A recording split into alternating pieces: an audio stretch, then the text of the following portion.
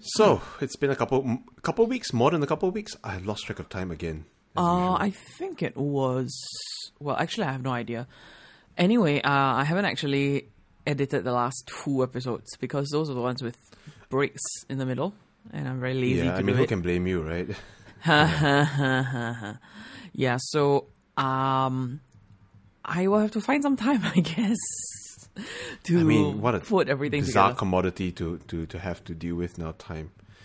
Yeah. I mean, I am okay. So on top of the 40 hours a week at my jobby job, as ATP would put it, 40 hours a day. Sorry, 40 hours a day. Ha ha ha. 40 hours a week at the jobby job. Yes. I'm working Saturdays part time. Yep. Then I have school. Just taking one class. But, I mean, I tried to front load as much work as I could because the classes opened a week before my work started. So, in that 1 week, I completed all the quizzes. Good Lord. Yeah. And I think all the quizzes are like 5%. Like, I think the quizzes total up to 5% or something. I can't remember. Then, Okay. yes, then I've been just dedicating like some time every week to doing the assignments. So the first half of the class was Python. And I started out, I mean, I wouldn't say I'm comfortable in Python per se, but because I did CS50, right, there is a level of comfort with Python. And because my Yes. the language that I'm probably most comfortable in is Ruby. Or maybe JavaScript now. I mean, it's hard to say. I would say they're probably equal at the moment. And Ruby and Python are pretty similar. Like, if you go from Python to Ruby or vice versa, you definitely notice the influences. Yeah.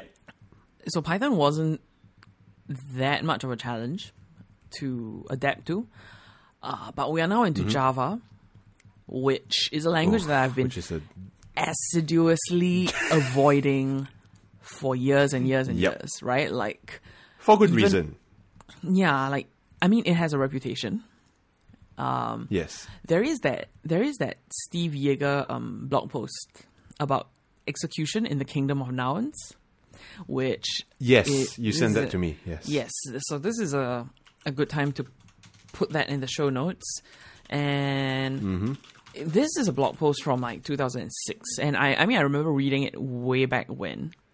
And I thought it was very funny at the time, but to me it was just another reason, like, don't use Java, because let's see, yeah, I think, like, as a in secondary school, the language that I got the most used to was PHP, and at that time, right, yes, PHP was written mostly in quite an imperative style. So you start at the top and then you work your way through the script and you get to the bottom, right? I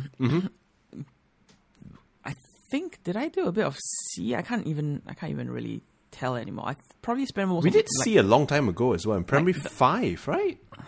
Well, I don't remember. I mean, I don't remember.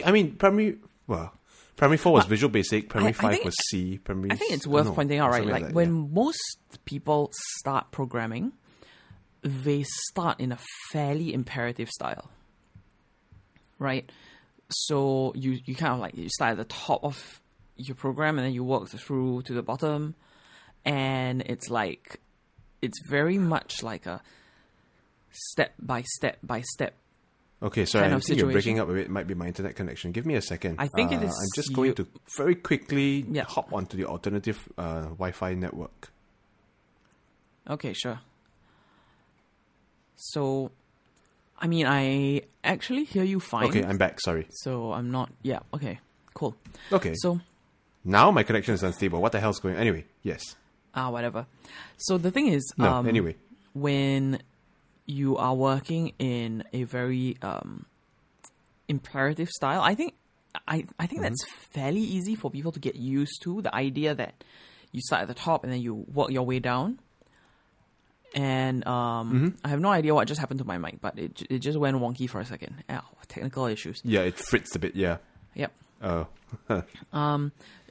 But then when you get to... You can't work in Java unless you can get your head around the idea of classes. Right? And I actually think Java is not a good first introduction to object orientation. Okay. But a lot of comp science students learn Java as a first language, right? Sure. Yes. At least from NUS. Yes. And I think there are a lot of reasons for that, right? One is off the deep end, is it? Swim. Not necessarily. I mean, I actually don't think Java is hard to learn per se, right? If you compare it to the alternatives. Okay, let me adjust that. If you are a comp science department and you're trying to decide what language do we teach our undergrads in, right? What languages do we want them to start in, right? Because the fact is, if you are going to study comp science, you have to be conversant. You have to be comfortable in a variety of paradigms, right? Yes. But that's the end goal. Where do you start? And these days, obviously, a lot of programs will start with Python for a lot of reasons, right?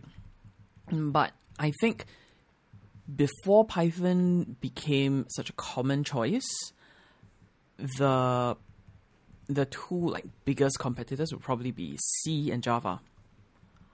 Right. And C is a very structural language. And I think the way that people would talk about C is that, I mean, it's not really object-oriented. You can make it behave like an object-oriented language, but that's not really the way that it's built to be. Whereas Java is aggressively object-oriented. Right. Right, and that's something that... Yeah. That's something that... Suddenly I can't speak. Okay, that's something that the Steve Yeager blog post talks about, which is that there is almost no other language that is so obstinately object-oriented. And I don't know to what degree this is built into the language and to what degree this is the convention of it. Right? Because the fact is, even the most... I don't even know where to begin with this conversation because I feel I've been all over the place. Right. The thing is, if you look at a language like JavaScript or a language like Ruby, which happen to be my two more or less favorite languages, right? Yeah. There are lots of ways to do things in both languages. In the sense that you can have multiple different approaches to doing things in either language. Yeah. With Python is a bit more prescriptive. It's very opinionated about how it wants things to be done. And I've seen this, I don't remember where I saw this example, but in terms of the community mindset, right? If you look at Ruby has a REPL called IRB. Right? Are you familiar with REPLs? No. Okay, so a REPL is a read, evaluate, print, loop application, pretty much. And when you start a REPL, it basically lets you just type in a line, right, and then have it evaluated. Okay. Right? So it's if you're in Python, for example, right? I mean, if you have Python on your computer, right, you just type in Python or Python 3, and then you can start typing lines of Python.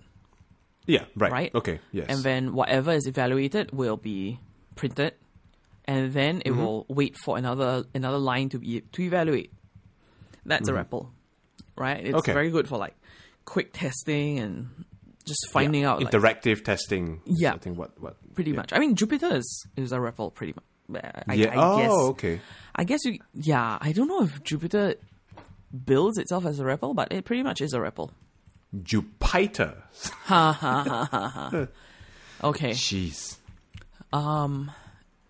So the Python REPL, right? If you, I shouldn't start with the Python part. I should start with the Ruby part. The Ruby REPL, right, offers you multiple ways to quit, I believe. You can type 3 exclamation marks.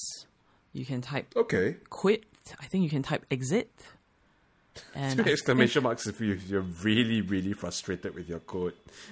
well, I guess you can think of it that way. I just think of it as a you know, from the semiotic sense, it's just a thing that makes you quit the REPL. I don't really think about it that way anymore, but yeah. Right. Okay.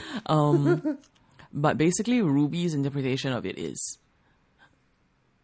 okay, clearly you want to quit the REPL, right? If you type quit, if you type exit, if you type 3 exclamation marks, all of those things mean quit. Yes. And so it will just quit for you. Yeah. In Python, if you are in the REPL and you type exit, right? It will say Yeah. use exit Exit. Or parentheses. brackets, Yes. right? It says use exit brackets to quit. Yes. And I've seen this being mentioned as a demonstration of how the paradigms are different, right? I shouldn't say paradigms. This is more a mindset thing.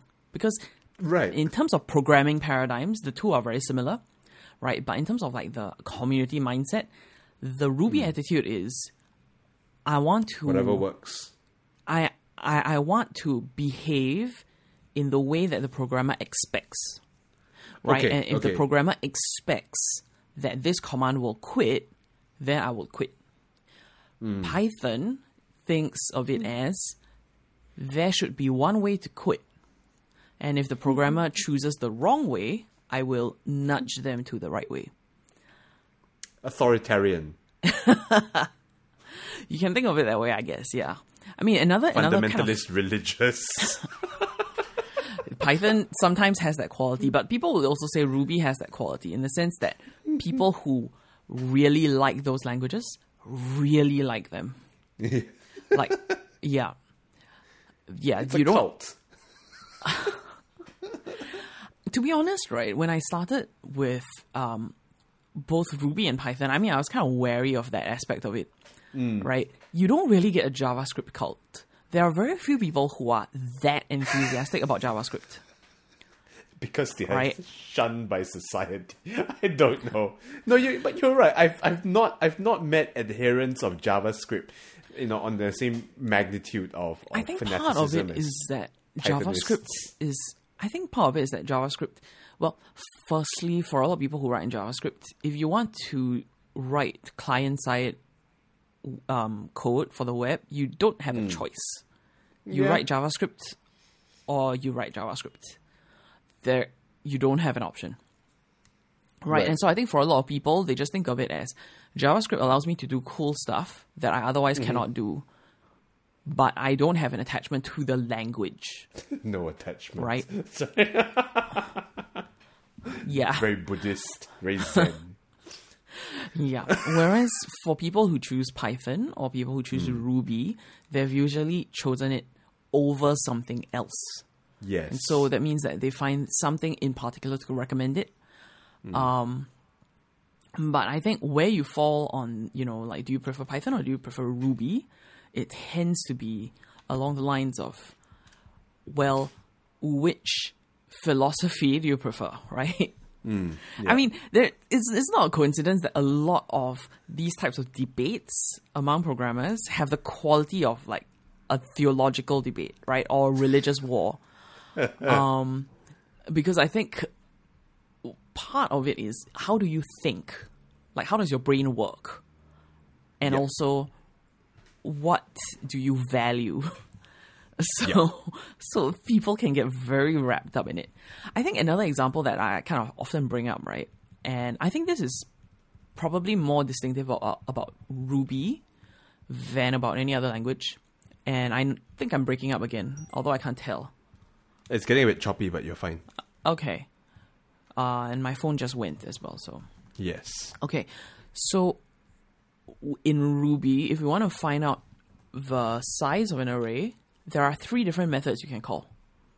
Mm-hmm. Okay, you can do array.count, you can do array.length, and you can do array.size. Mm-hmm. And this seems excessive. Right? I don't think there is any other language. Redundancy, right? I don't know if there's any other language that I know of where there are 3 methods that do the exact same extremely basic operation.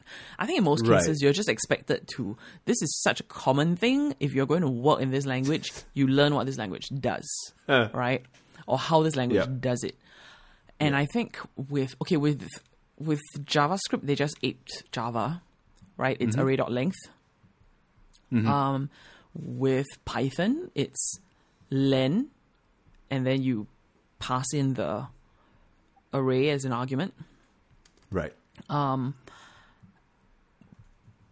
think the Python attitude to it is we have a method or we have a function that determines the length of an array. Mm-hmm. Why do you need 3 of them? Yeah. Right? And the Ruby attitude is, depending on what language you come from or the way that you think, right, you might have different expectations for what the name of the method is, right? If you come from something Java-like, you might think, array.length. If you come from PHP, you might think like array.count. And I don't know which languages use size as a method name, but you might be thinking, I want to find out the size of the array.size, right? And the goal of Ruby is to respond in the way that the programmer expects. And so they have aliased those 3 methods to do the same thing. They're identical. Right? But I think, to me, that's pretty indicative of the difference in mentality. The funny thing, of course, is that as with many programming languages, there are multiple ways to do the same thing in Ruby, but the Ruby community can be fairly opinionated still about what is preferred. Okay. Yeah. Of course. Yeah. So I don't think there are a lot of languages, if there are any others, that have until and unless. Okay. which is I personally think that it's very cool, right? But if you have a conditional that goes, if something is not true, if X is not true, right, do Y. Right? Yeah. And if you type if not something, right, the Ruby linter, Rubocop, will point it out to you, and they will say, if you're going to use a conditional that has the form if and followed by a negative, you should use unless followed by a positive. Right? Yeah. So rather than saying if X is false, do Y, you should say unless X is true, do Y. I don't know. I mean, I get where Rubocop is coming from, but I like it the other way. You might be a Pythonista at heart then. I am a Pythonista. There we go. Yeah. I'm hated universally by the Julians and the Rubyists. I don't know if Rubyists hate Pythonists, really. I think Rubyists are fairly chill in general. Fair enough. Because of the nature. A lot of my programming, my syntactical philosophy comes from R, because that's really the language I'm most now natively familiar with. That's the funny thing. I've also seen this comparison made between Python and R, which is that R lets you do the same thing multiple ways. Yes. And R is fairly Python, flexible. Yeah, and Python heavily discourages it. Yep. Yeah. Yeah. I mean, the other I thing thi- as well is that Python. So R has all these sub packages written into it. Yeah. That make it more user friendly. So the one package that a lot of scientists, at least grad students, like is called dplyr. Yeah, I've seen that around. Pliers because it literally helps you to get things done, and so it allows you to pipe. It's kind of like in Bash where you can pipe things from one command Right, to yeah. another. So it allows you to pipe outputs from one function to another. It's fairly building a quickly. pipeline, basically. It is building a pipeline, and it allows a you to data write, pipeline. Yeah. yeah, incredibly elegant looking code. And it's just well, the broader universe is called the tidyverse. Yeah. Because it allows you to write really tidy looking code that is easy to read, and that you can do it this way, or you can do it the sort of base R way as well. So it's stuff like for example, if you have a table, right, and each row is a single occurrence. Okay. And within your table you have groups, right? But because this is the full table, every single record is a separate row. It's not Right. collapsed. It's not say males. It's not summary of say all the males and all the females and so on and so forth. Okay. So you can use commands like melt or explode. I think I love know, Explode. to- I think Explode is reshape. hilarious. Yeah, reshape Okay. or melt. I mean, it's basically the whole variety of these commands that allows you to I guess in Excel terms it's pivot your table. Yeah, I kind of mentally think of them as pivot tables, although I don't know if I don't they're think that's the exact strictly yeah. the same thing. Yeah, because Right. in anything mildly data related, you have this concept of aggregators, and Yes. I've yet to figure out like what is the difference between a pivot table and an aggregation. Yeah. Anyway, I don't that's really getting know. a bit into the weeds that Yeah. But yeah, so I think R is versatile like that because it depends on. It allows you to vary your approach depending on which sort of programming syntax not programming syntax, but which approach you're more comfortable with. Whether, and I mean, okay, put it this way: drawing graphs. Yep. You can use base R to draw graphs, which is built in, or you can use ggplot, for example, Right. which generates graphs in a slightly different and some would say more visually pleasing manner. So that's what I enjoy about R. Python, yeah, I mean, it's maybe that's why Python does strike me as being a bit clunky. It's not Right. my language of choice. Right. I've also seen, I think this is a kind of question of, okay, so people talk about data science as if it's as if it's very clear cut what it is, right? It's statistics. Well, Everything is statistics. in a sense, yes, right?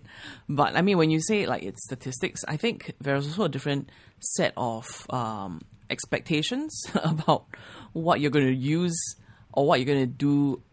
It's a linear regression. with It's always a those linear statistics. regression. Okay, I'll get to that. But the thing is, We'll get to that, yeah.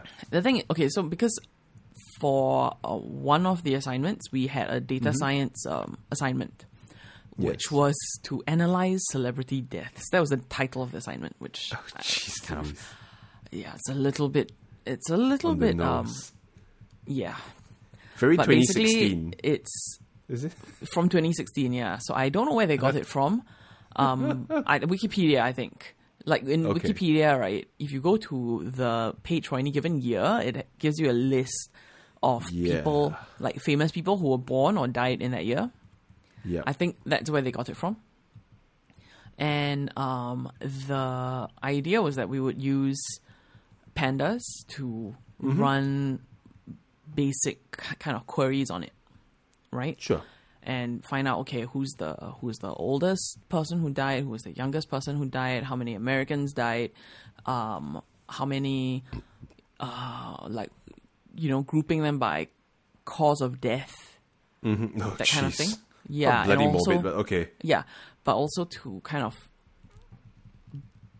I think there was one that was like make a list by nationality. Oh dear me. That kind of thing. So, that was kind of my first real introduction to actually using something that's not Excel to analyze this kind of data. Not right? fair, yeah. And I don't know if I would say I definitely wouldn't say that I enjoyed it, right? But I would put it as I'm curious about it to the extent that I'm curious about anything. Okay. Right, So okay. I kind of was like, oh, okay. Well, obviously we are doing this in Python because we started with Python, and Python is a pretty good general purpose language, whereas R is Yeah. so often confined to the domain of stats, right? And Right. data visualization. Yeah. But I was thinking to myself, well, if you wanted to get serious about it, right, what actually is the difference between Python and R? And like there are so many infographics and articles about how you comparing the two languages against each other, saying like R is better if you're blah blah blah, Python is better if blah blah blah, Yeah. and that kind of thing. And like, oh, the serious scientists use R, Python is easier to learn. R has or R is easy to learn but hard to master, or God knows what, right? There's so many comparisons, but nothing that. And then at the end, they always end with either use whatever your company is using, which Right. is not helpful because if you want to find out which one to learn, Yeah. that doesn't tell you much. But also, either one can do whatever you like, which is true, but that's not the point, Yep. right? I want to, like, there must be. Okay, let me put it another way. Yes, it is true that any Turing complete language can do what you want. Yes. But there must be reasons that in a professional environment, one is preferred over another. And I don't care how small the differences are, right? But I want to know what they actually are, right? And it may be that the case that really for somebody starting out who's just starting to learn, the choice really doesn't matter. But I want to know, like, down the line, where and why is that choice made? So finally, the thing that I read, and I don't even remember where I read it, that I thought was, like, finally somebody pointed it out, is that R is really much more common in academia. Okay. And if you are involved in AI and machine learning, the language that's used there is almost universally Python. Yes, I agree. Yeah. Yeah. And I think that might just be because Python has a much larger ecosystem in the Yes. as a general purpose language than R does. But R probably has a stronger ecosystem in stats. Yeah, I guess, yeah. R has a lot of, good built-in functions for, okay, although this gets me to my next point, right? To the extent, to which machine learning is stats. Yeah. There's this common refrain that essentially machine learning is just linear regressions. Well, Because yes. all of your statistical techniques are effectively extensions of the linear regression technique. Right. Right. Well, we learned in secondary school y equals mx plus c, but the standardized notation that you learn at university is y equals to beta naught plus beta 1x.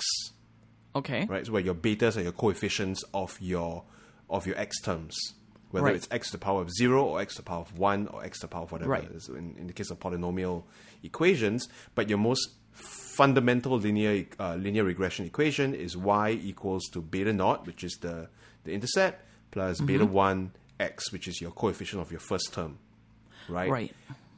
And then you can extend this to multiple linear regressions, where you have multiple x terms or multiple predictor terms, right? So x, Right. z, and so on and so forth. You can even Right, have an ANOVA, a MANOVA, which is a multiple ANOVA, even PCAs, principal component analyses. Right. Right. ANOVA is an analysis of variance. Sorry, I should Yeah. actually explain. And MANOVA is multiple analysis of variance. Right. These are all extensions of the linear regression. That's it. But I think the thing is, if you think of, I mean, I don't doubt that that's true, right? In the sense of everything comes back to a linear regression. But Yeah. I think to make a comparison that's probably totally unfair, right? In a sense, all programming is ones and zeros. So, Wow. yeah, but I think the That's idea is... a big reduction, but okay, sure. Yeah, but I think the thing is, right, how many layers of abstractions have been built by other people so that you don't have to worry about them, Right. right? And I think that's where the ecosystem discussion really comes in, right? Because if you have access to something that, if everybody is doing similar types of work in that language, then you piggyback on their work, and then that saves you time. Yes. But it also allows you to move faster. But I guess those two Yeah. are just really saying the same thing. Saves you time and gets you Yeah, sure. And I think move that faster, yeah. is precisely why Python is I think the preferred language in academia for machine learning applications. I agree. Yeah, I think that here's the other thing. So when I'm doing my traineeship, my 40 hours a week job, right? We are working completely in JavaScript, and Right. Oh, jeez. Okay. Yeah. and I mentioned this to you offline, right? So we are working on the MERN stack, MongoDB, Express, React, Yes. and Node. And previously, the bootcamp that I was at used a Rails stack. In fact, it's effectively the Basecamp stack. So Basecamp is the company that started, I guess, Ruby on Rails. I mean, they created Ruby on Rails and then they open sourced it. And David Heinemeier Hansen, the CTO of Basecamp, is the benevolent dictator for life of Rails, Benevolent. which is worth pointing out. The term benevolent dictator for life originated with Python. Right. Okay. In reference Jeez to Louise. Guido van Rossum, who is the creator of Python. Right. So, Yeah. I mean, as with anything that's open source, okay, this is a whole other discussion about organizational behavior, right? You have open source and you have a community of people who work on this thing, but you can't really, it's not anarchic, right? Somebody has to make decisions. Yes. Right? Like, you need a framework for deciding which direction to go in. And so a lot You need of Linus open... Torvalds. Yeah, exactly, actually. A lot of open source communities have a BDFL, and Linus Torvalds is the BDFL of Linux, pretty much. Somebody who says, we are doing this, we're not doing that. We're doing this, we're not doing that. So the bootcamp that I went to, Lavagon, they pretty much are all in on the Rails stack, which isn't just Ruby on Rails, but also includes Simulus.js, which nobody outside of the Rails community uses. The Basecamp team, they just released Hotwire, which is a combination of some of the JavaScript technologies that they use, or some of the front-end technologies, I guess, that they use, right? And again, I don't think anybody is picking up on this other than people who already use Rails. Like, nobody who is using React is going to suddenly switch to Hotwire unless they also use Rails, right? So, I think here's the kind of interesting discussion, right? I'm TAing my second batch of students, and there's always this question of why Rails? Because everybody who comes into the bootcamp for career-changing reasons is acutely aware that by far the most common web development language is JavaScript. Yes. You cannot work in web development without JavaScript. End of story. Yeah. Yeah. So why center the bootcamp around Rails, right? And I asked that question when I signed up, and the answer that I got, which I think is hard to, like, at the time that the answer is given to you, you don't know anything. You just have to take it at face value. But I kind of see where they're coming from now with the benefit of hindsight. So the answer that I got was Rails allows you to build and iterate a product really quickly. It has a very strong and mature ecosystem. And the job market for Rails is mature as well, right? It's stable. Yeah. There are companies committed to using Rails. And because of that, you know that there will always be a floor, right, of a number of Rails jobs, right? This is not a flash in the pan kind of technology. Yeah. I mean, arguably, you could say the same thing about JavaScript. Like, you'll never have a problem finding a job, for the next 10 years if you're really good at JavaScript. Okay? Yeah. So that part is a bit sketchy, I think. But the argument about having a strong web ecosystem and being able to develop products really fast, I think that's actually true. The reason for that is because of the influence of Basecamp and DHH, the benevolent dictator for life. Rails is very opinionated. I see. Okay. And it enforces what they call convention over configuration, which is if you do things this way, everything will just work. This is commonly referred to as Rails magic, which we have also discussed occasionally offline, right? Yes. If you name your tables or if you name your models this way, the tables magically get generated, the models magically get generated, the actions, the paths, everything, like they magically get generated, right? Yep. And you don't have to worry about a lot of, connecting the dots. The dots are just there for you. You just point them in the direction you want them to go. Okay? Okay, yeah. With the JavaScript stack, the most common JavaScript stack, right, the MERN stack, the reason that's cited for a lot of boot camps to do the MERN stack is that this is an all JavaScript stack. MongoDB, right, is a NoSQL database, but probably one of its most salient qualities for a lot of these choices is that you query in JavaScript. Okay. Right? You write JavaScript to get data out of the database. Yeah. And there's this attitude of, okay, we need JavaScript to do stuff on the front end anyway.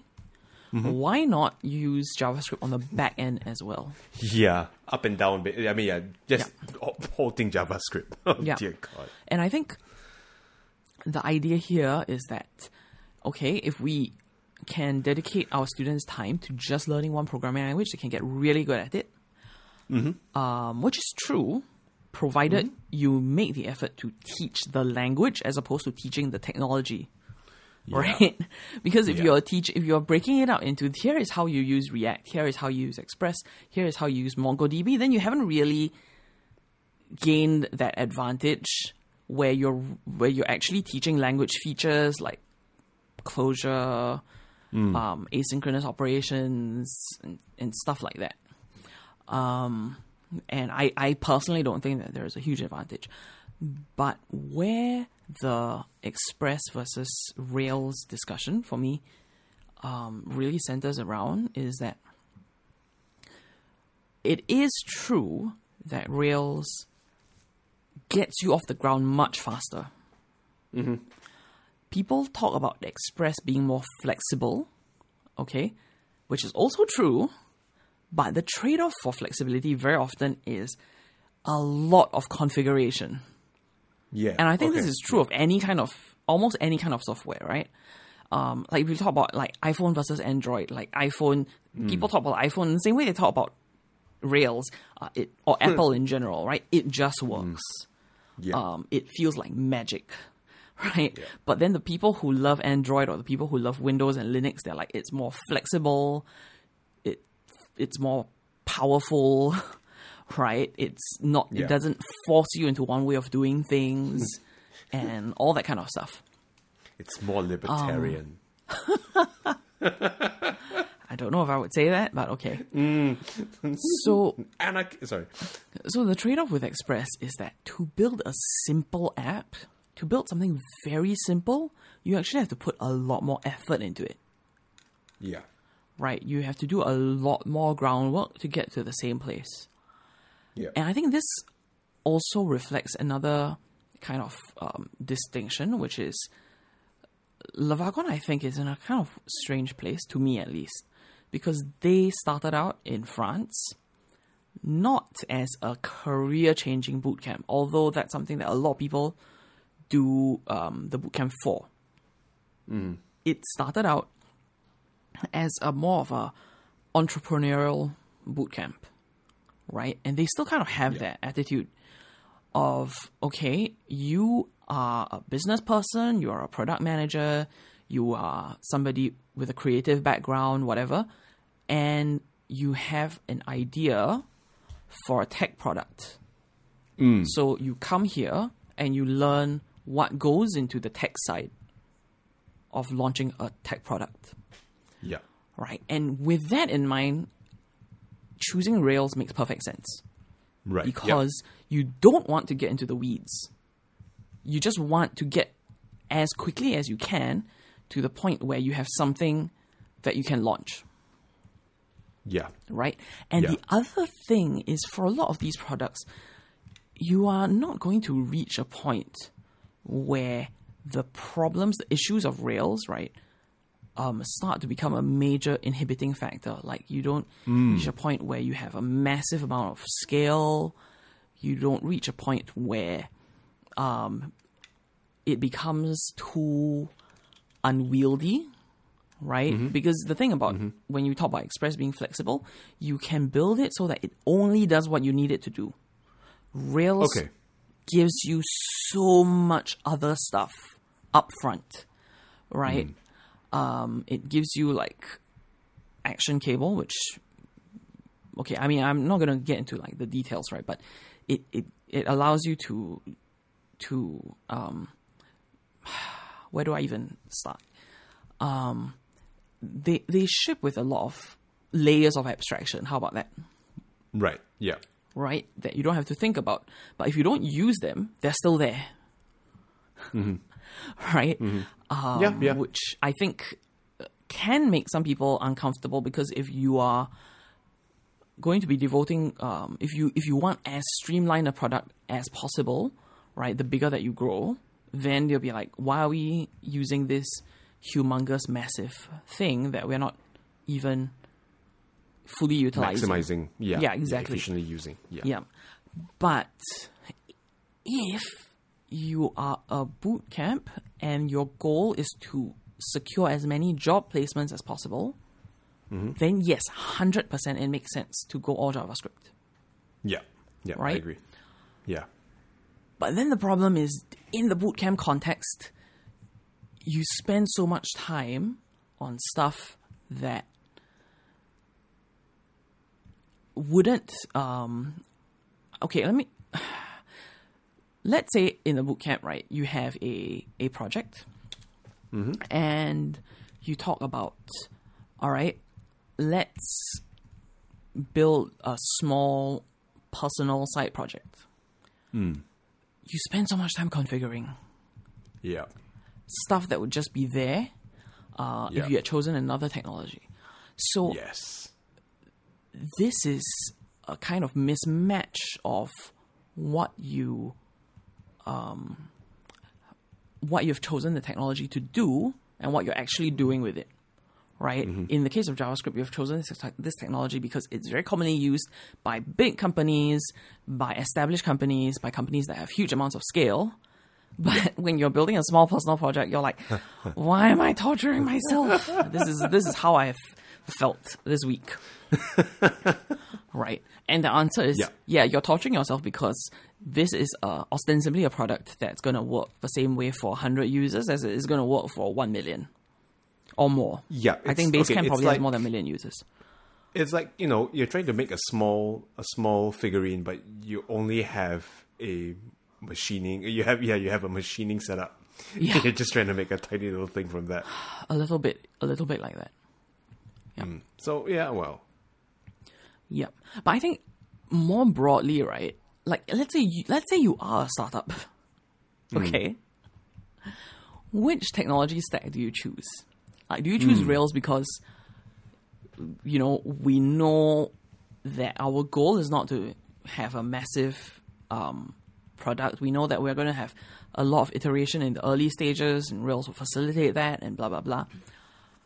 Or do you just commit to going all JavaScript because for one very important reason, which is it's easier to hire? Yes. And also, Right. I mean, if you're a small startup, you would be thinking about future acquisition as well. And if your entire code base is based on something that no other company uses or that few other companies use, your chances of, portability, acquisition, it decreases. Yeah, I think the challenge also, right, is that, if you're talking about Rails, Django, a lot of like non-JavaScript web frameworks, none of them are going to die anytime soon, Sure. right? But you just cannot argue with the fact that every web developer knows JavaScript, whereas some, for most cases, even PHP, right, you will occasionally hire a developer who has to take time to get up to speed, Yeah. right? So Yeah. you do have a certain level of trade-off. And I think, okay, this is something that programmers don't like to think about, right? Programmers very much want to be all about the tech, but very few purely technical products exist anymore. Right. Every company that has a significant tech component also has a significant non-tech component. So this is another discussion that we were having, which is why does Lazada and Shopee's user experience suck so much? Or AliExpress, right? Or Q10. Yeah. Why does it suck so much? Right? You would think that these massive companies, they would have the ability to just sink engineering and design resources into their user experience and make it less awful. Claggy. Yeah. Right? Yeah. Yep. And the truth is, yes, these are tech companies, but put yourself in the shoes of a product manager. You are given a budget, right? And you're told, okay, we want to increase revenue. We want to increase the number of happy customers.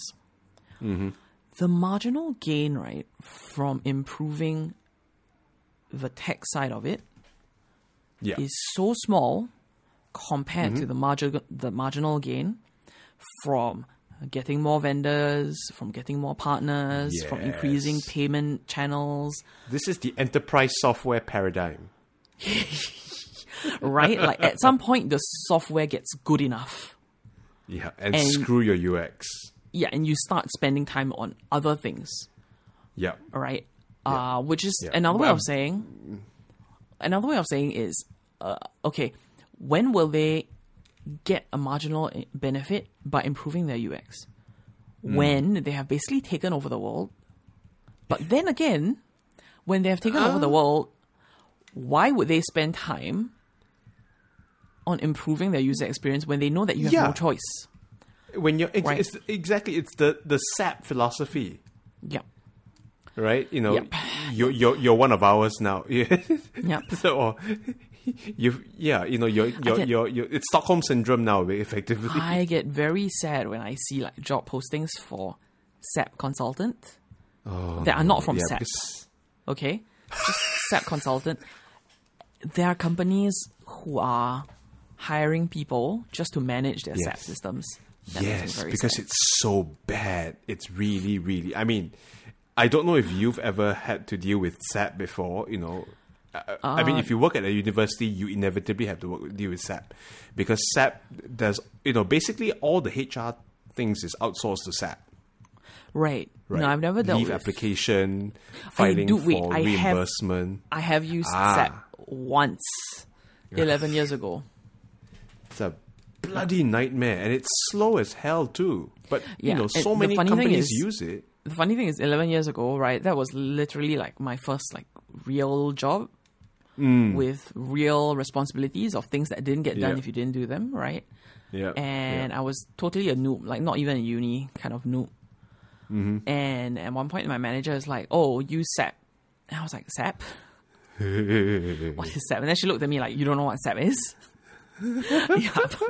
That was my introduction to Clearly SAP. Since never then, I've never used encountered it. a corporate environment. Yeah, I mean, no, since then I've never used it. That was my one and only time. all power to you, because bloody hell, it's a. Yeah, I think I used it for like a room booking or something. I can't remember. I really don't know how people put up with this garbage that SAP is. Anyway, Yep. But you wonder if because this is something that has been commented on, right? Like startups, they can't afford SAP, they can't afford WebEx, they can't Yep. afford what else do these guys use? Like hang on, WebEx sucks as well Yep. compared to Zoom, even Microsoft Yep. Teams. So Even I think- Google Meet is better than WebEx. Good God. I think the attraction for a company like SAP, right, is that let's say you are an enterprise, you've been around since 1900, you probably have a lot of legacy systems, Yeah. right? And you want to Yeah. just pay SAP. You just want to build one company and have them solve that problem. Yes. Right.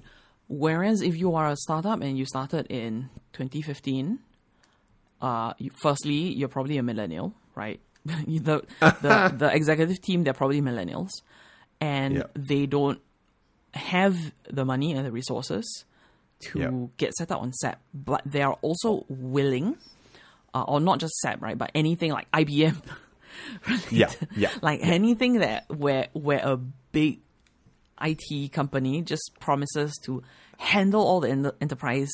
Right, where not only are you paying for the enterprise software fees, but you have to pay for consultants and you have Yep. to pay for the entire ecosystem of Yep. people, manpower that comes along with it as well. Yeah, And I also, think- infrastructure. yeah, and I think if you're a small startup, right, and you are making the choice fresh of what technologies are we going to use to run our company, then you have a very different set of choices, because now SAP looks like a Yep. terrible proposition because Yeah. we are so small, we don't need the whole package, Yeah. right? We need like we need email, and maybe we need like web hosting, and maybe we need like some kind of like shared like a G drive of some Directory, sort, yeah. right? Yeah, exactly. A NAS of some sort, yeah. Yeah. Okay, and we can procure those separately. And Yeah. yes, it means that now we have to manage 3 services, but we only need 3 services, right? If you are a massive company that has been around for like 100, 200 years, you would, if you wanted to run it yourself, you might need like 200 services. And Yeah. here comes SAP or IBM who says, we'll handle it for you. Sounds great. Perfect. Well, which actually, I mean, the interesting is this brings up the interesting sort of enterprise anomaly, which is Microsoft, Yes. right? Yeah. Because Microsoft offers AD, Active Directory, which basically does everything. It's your user base, or it's your user ID, it's your email, it's your mail server. It configures your mail server as well. It configures your storage systems as well. Yeah. So I think that is really the old, as far as I can The think old paradigm. or recall, the only sort of enterprise software that a startup would conceivably go and say, okay, yeah, maybe we should get this. I think Microsoft is very interesting because you can see that they took a sharp turn after Satya Nadella became CEO. But this predates Satya Nadella as well. I mean, Active Directory has been around for Yes. zonks. Right, but you have to wonder how long more are they going to let Office 365 compete with Active Directory, especially now, Microsoft Teams. Isn't it all built in? AD is basically like the master controller, surely, right? That's at least not sure. when I learn, how to manage server environments. I'm not sure about that. I've actually never used. I have been in a company where Exchange was the primary email. Okay, so Exchange service. runs off AD. So AD is Right, the master controller because AD is what controls your user accounts, all the Right. user privileges and all of Right. that comes from AD, and then it basically how Microsoft designed it is that AD is the master and it filters out all Right. these privileges to all of its separate software components. So whether it's Office 365 or Exchange or SharePoint or OneDrive, Okay. yeah, it all comes in from that core. And it's a very clever system. It annoys people sometimes because if your AD fails, then your entire everything fails.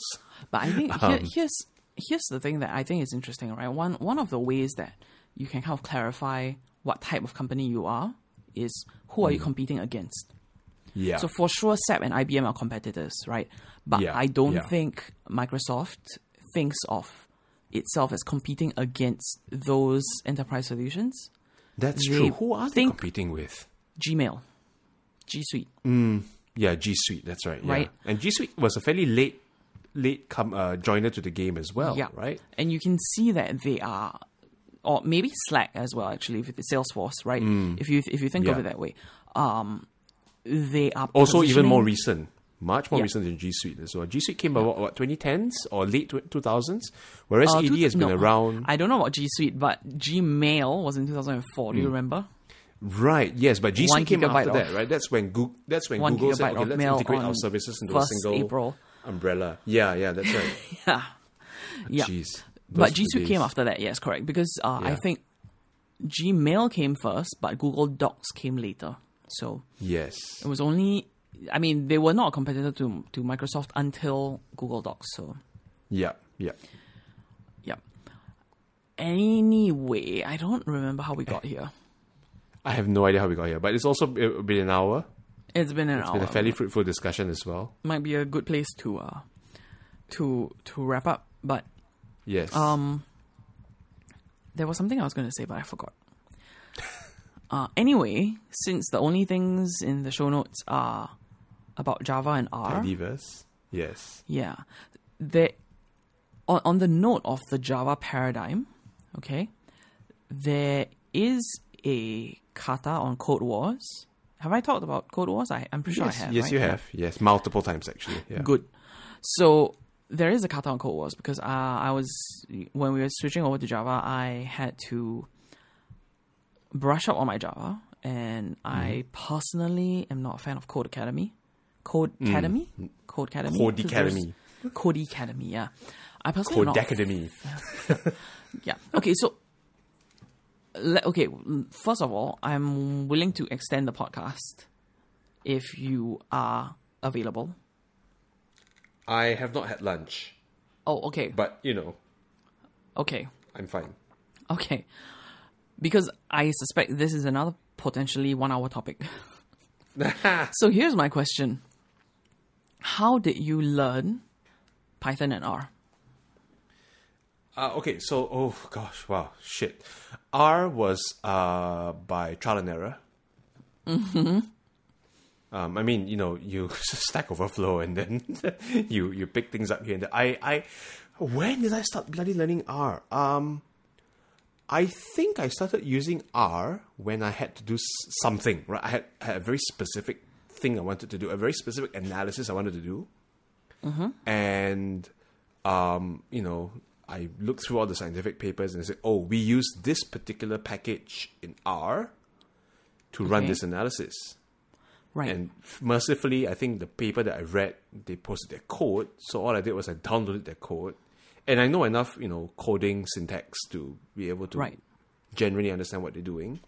Modified this, here and there, and then ran it for my own purposes, right? Input files and all that kind of stuff, and output directory. And it worked fine. And then over the years, I took a variety of sort of small courses that forced me to use R. So I Right. remember there was one course I did as an undergrad that was on mathematical biology, Okay. which is, using math to model biological processes. So, for example, Right. population growth, right? You learn what we call the matrix model of population growth. Uh-huh. This is actually quite fun. So, if you have a population, you can represent the population as a matrix. Right. A matrix of age categories. So, age category 1, how many individuals? Age category 2, how many? That's your, cell 2, cell 3, cell 4, cell 5. Right. And if you have a growth coefficient for progression from one category to the next, right? So from Right. age category 1 to age category 2, and so on and so on. And then final age category is mortality, Right. right? So death. So it's always a fraction. You're always Yep. dividing, right? Yep. And so you can use a matrix. You can represent the change in the population over time as a series of matrix multiplications. Right. Yep. And so that was basically how I think that was probably the first formal course I did that required the use of R. Mm-hmm. And then, here and there, I've done some population genetics courses that, also used R. In fact, the instructor that taught that course is super old-fashioned. He's Okay. like, do everything in base R. He says, okay, I will teach you how to write code in R, but the way it was originally intended, the way the founders wanted it to be done. No packages. None of this, no no tidyverse. packages, none of this ggplot garbage. You write your own functions. Interesting that they say base R because the JavaScript equivalent is vanilla JavaScript. Vanilla, right? Yep. Yeah. So it's like, you don't depend on all these packages to do your population genetics calculations for you because so many of them have errors. You know the equation, write the damn equation yourself into a function Okay. and do the calculations yourself. And then I also did a sort of a graduate student-led R course. So it's like, for the whole 13 weeks, each week one graduate student comes in and says, I know this thing about R, I'm going to teach. Right. And so my R development, or my personal development in R has been sort of very hodgepodge, very mishmash. Right. Python, on the other hand, despite repeated attempts at trying to break into Python, I never succeeded until I took a formal course in Python. Right. Okay. So here's the thing. I mean, right now I have like 3 different things I want to talk about. So let me first wrap up the Code Wars comment. Yes. I bring it up because I wanted to kind of get better at Java, and I went to Code Wars because that's kind of my preferred solution. So there is a Code Wars kata on Hello World, and I believe I mentioned this offline as well. Yes, you have. So Hello World and is like online your as well. classic, like this is how you just do the most simple thing, right? Mm-hmm. And this is not even print Hello World, this is return Hello World. So obviously there are some very skilled Java programmers who think this is a good place to be funny, right? The top solution is just return Hello World, The second top solution is involves ASCII art of Doge, I don't know. Doge. Yeah. Doge, yeah, whatever. So it's the Shiba Inu saying much world such hello. But there is a Boolean flag called mShiba. So if mShiba return this, and then mShiba is set to false. Yeah. Otherwise, return hello world, right? And then the third one is actually pretty terrifying. Okay, so because Code Wars doesn't let you view the solutions until you've passed it, I can put the link in the show notes, but chances are, unless you want to write a little bit of Java to pass the kata and then look at the solutions, you might not be able to see it. So There it is goes not like enough time in the world. so it goes like this. This is the third solution, the third voted solution, and Right. for sure it got so many upvotes because enough Java programmers have been traumatized by code like this that they recognize what this person is doing. It goes Right. public class hello world, which is given to you, right? Okay. That's Yes. your Java program cannot run unless it has a class, and your class must have a main method. Yes. But that aside, right? Public static interface, enterprise custom type. Type get as type. Public static class custom string implements enterprise custom type string. Private final string value, public custom string value. This dot value equals value, which is this part is actually standard Java. It's not Right. being verbose. Add override, public string get as type return value. Public static interface, custom type provider type get custom type. Public static final class custom string provider implements custom type provider custom string. Private final custom string state. Public custom string provider custom string state. This dot state equals state. Another standard line of Java, mercifully. Yes. Although somebody feeling a little bit more brusque might say that all of this is standard Java. All right. Yeah. I mean, self-immolation sounds preferable to this. Yeah, and then it goes on and on and How many on. lines? I don't know. There's no line number on this. I've just passed the line that says add override public abstract custom string build with one parameter and the type of the parameter. The type of variable that this takes is enterprise string builder parameter state Oh dear. is the name of the type. Public static class enterprise builder factory exception. It extends runtime exception.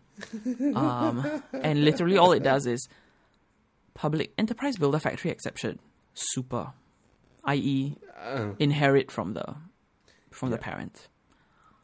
Actually, Bloody this class has 3 methods and they just all inherit from the parent. Right. Yes. Public static final class enterprise hello world. That's a typo. Enterprise. Wow. That's a typo. Enterprise hello world string builder factory. And then at some point I have skipped over this, but it says builder.append hello constant append white space append world constant. Oh no. Yeah. And finally, Dear God.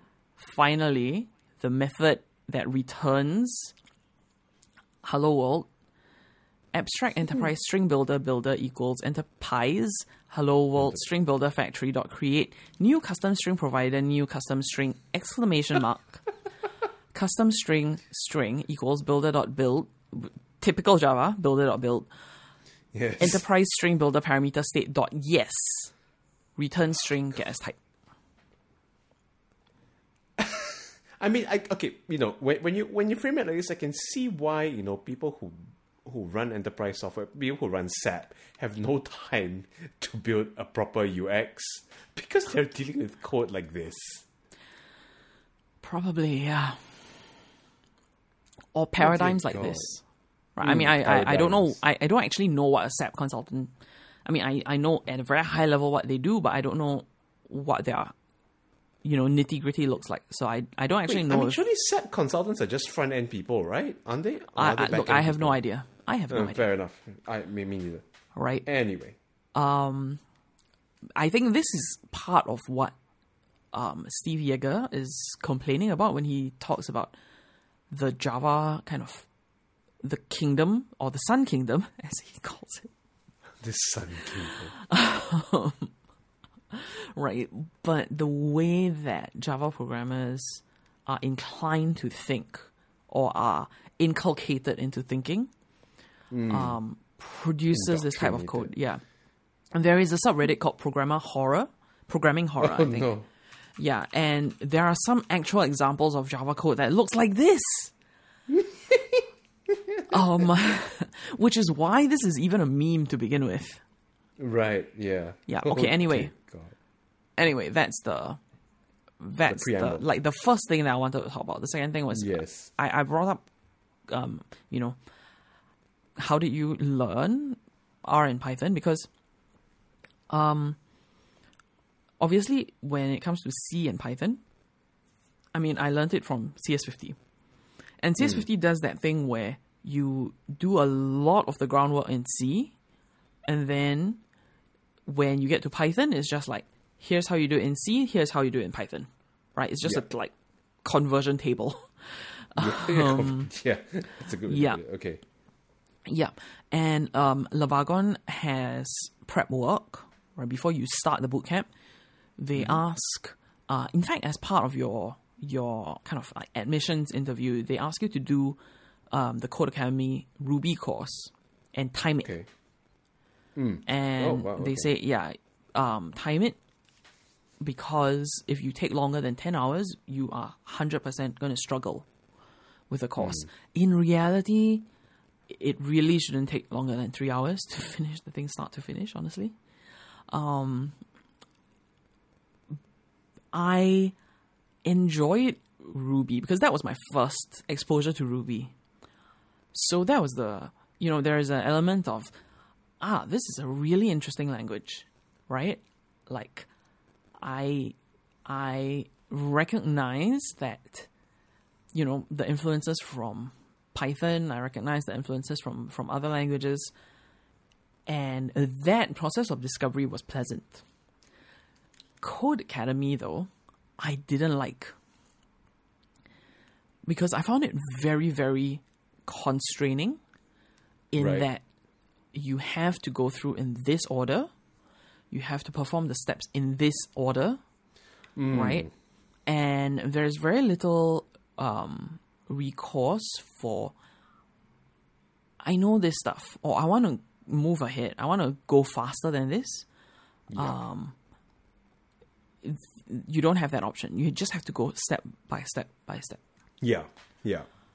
And I mean, I can see where this is. Yeah, I mean, unfortunately, that's the easy way of how to teach complex things. Right. It's the lazy way of teaching complex things, really. But yeah, it's how I learned Python as well. Right. The instructor goes, okay, today we're doing for loops. For loop. So here's the other, like, Python hardly has. I mean, Python has for loops, but compared to a C for loop, they're like, yeah. It's like, what even is a for loop in Python? Anyway. Yeah. I mean, I think I probably compared it very unfavorably to CS50, and of course that's not fair because so many things compare unfavorably to CS50.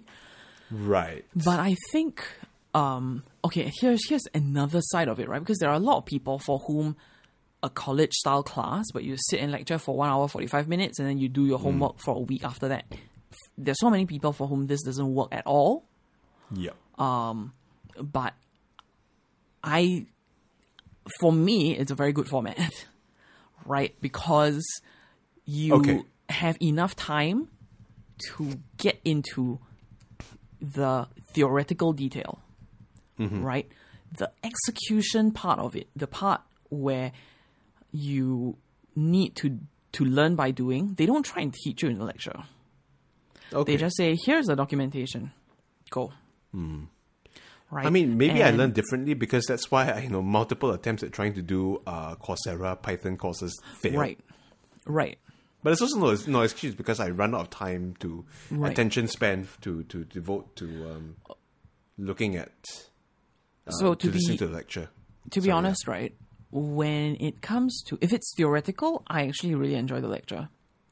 But for the lectures that attempt to demonstrate stuff, right, or like follow along kind of stuff, I actually really dislike those.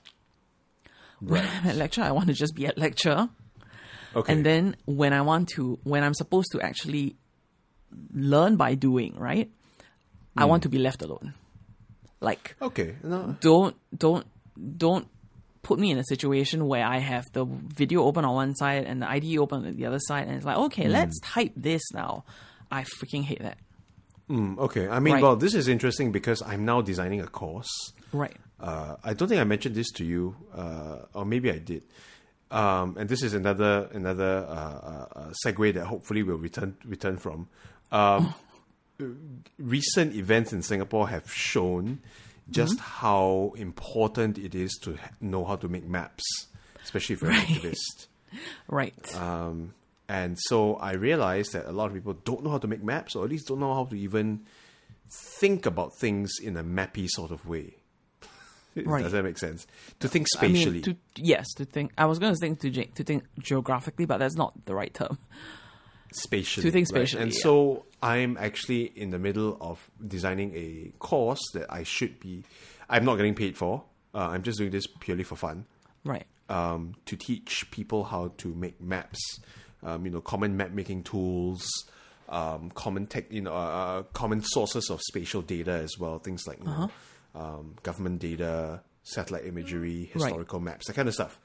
And the struggle I have right now is, because obviously everything is still online, right? How am I going to facilitate and teach this workshop, which a lot of it is very applied, right, in a purely online medium? Okay. I don't want the kind of follow along thing where, because put it this way, if I'm teaching this over Zoom, and you're one and I'm not going to assume that everyone has two screens. I don't have two screens. I have one screen. Yeah. Right? If my Zoom presentation is taking up your entire screen, I cannot expect you to be alt tabbing into the interface of the software that you're going to be using to make your maps, and then having to jump back and forth again. That makes no sense. Yep. And so right now I'm talking to people who are suggesting that perhaps we may need something in person after all, a workshop style thing, which I mean is a challenge given existing prevailing restrictions, but may be inevitable. For courses, there is actually obviously for dining out and things like that, the current restriction is 8 people, but I think for classes you can have more, provided safe distancing is enforced.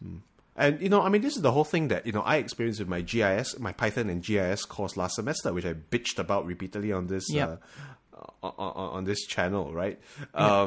Which is that, number one, you're being asked to follow along certain things. What the fuck? And number two, the slowness of doing everything remotely as well.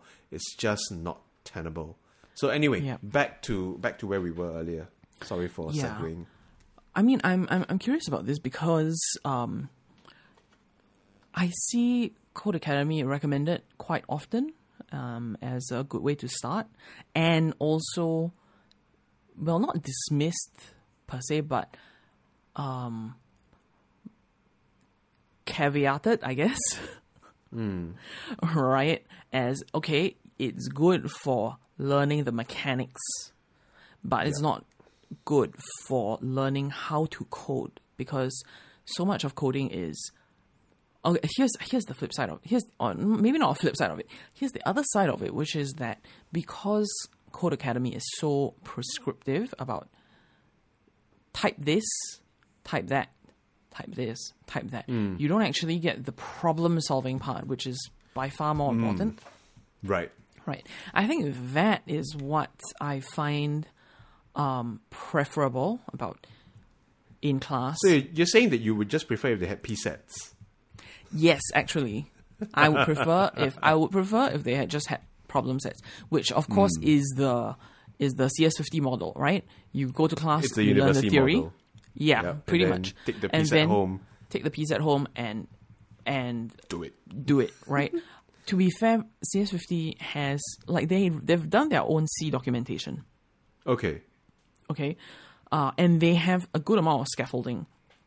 So they have CS50 specific libraries and CS50 specific functions that abstract away some of the more challenging aspects of C. So, for example, like strings, right? Strings are a very fundamental concept in programming, right? You don't say. Because you need to be able to represent a series of letters. You absolutely do.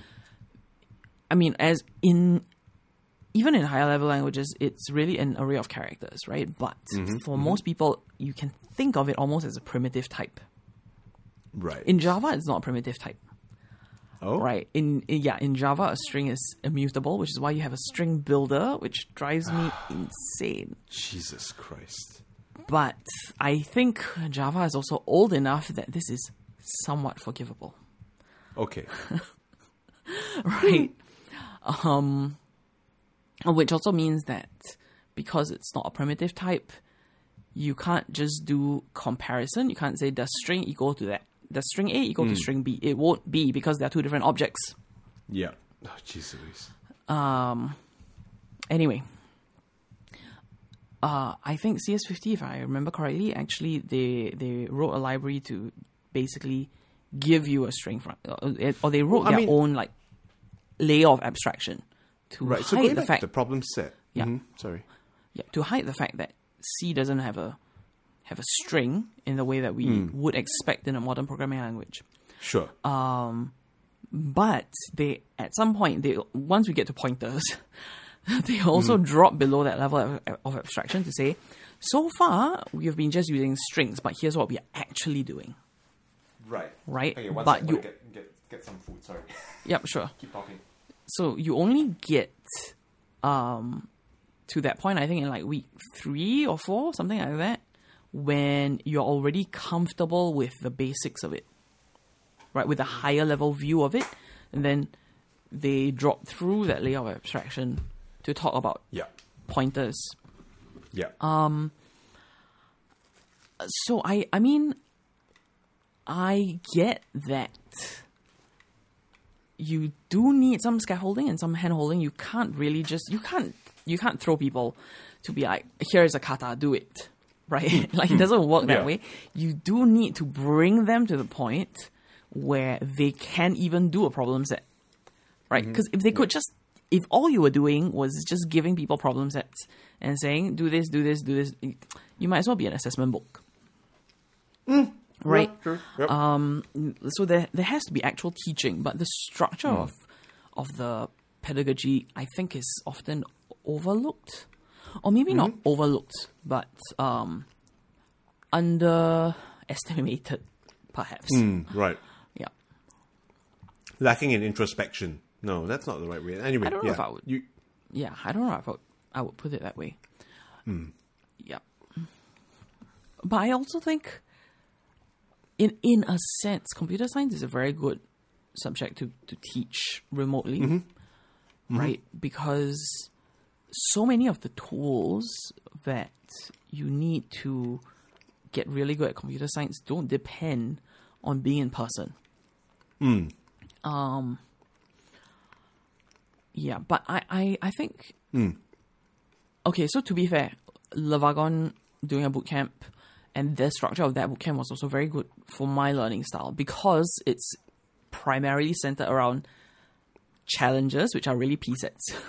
Yeah. Right? Well, okay. It's- So Yep. I'm going to. I mean, I'm just thinking of this in the context of the classes I've done recently. That because of the pandemic, had to be shifted online. The Python and GIS course I did, I didn't really enjoy because of the fact that GIS software is claggy and clunky, and doing it remotely is a pain in the ass. But I enjoyed the P-sets. That one I think I can appreciate. But the one that struck me even more was my statistics class, or my effective data science class, which is how to use R for data science. Right. And that was taught remarkably well remotely.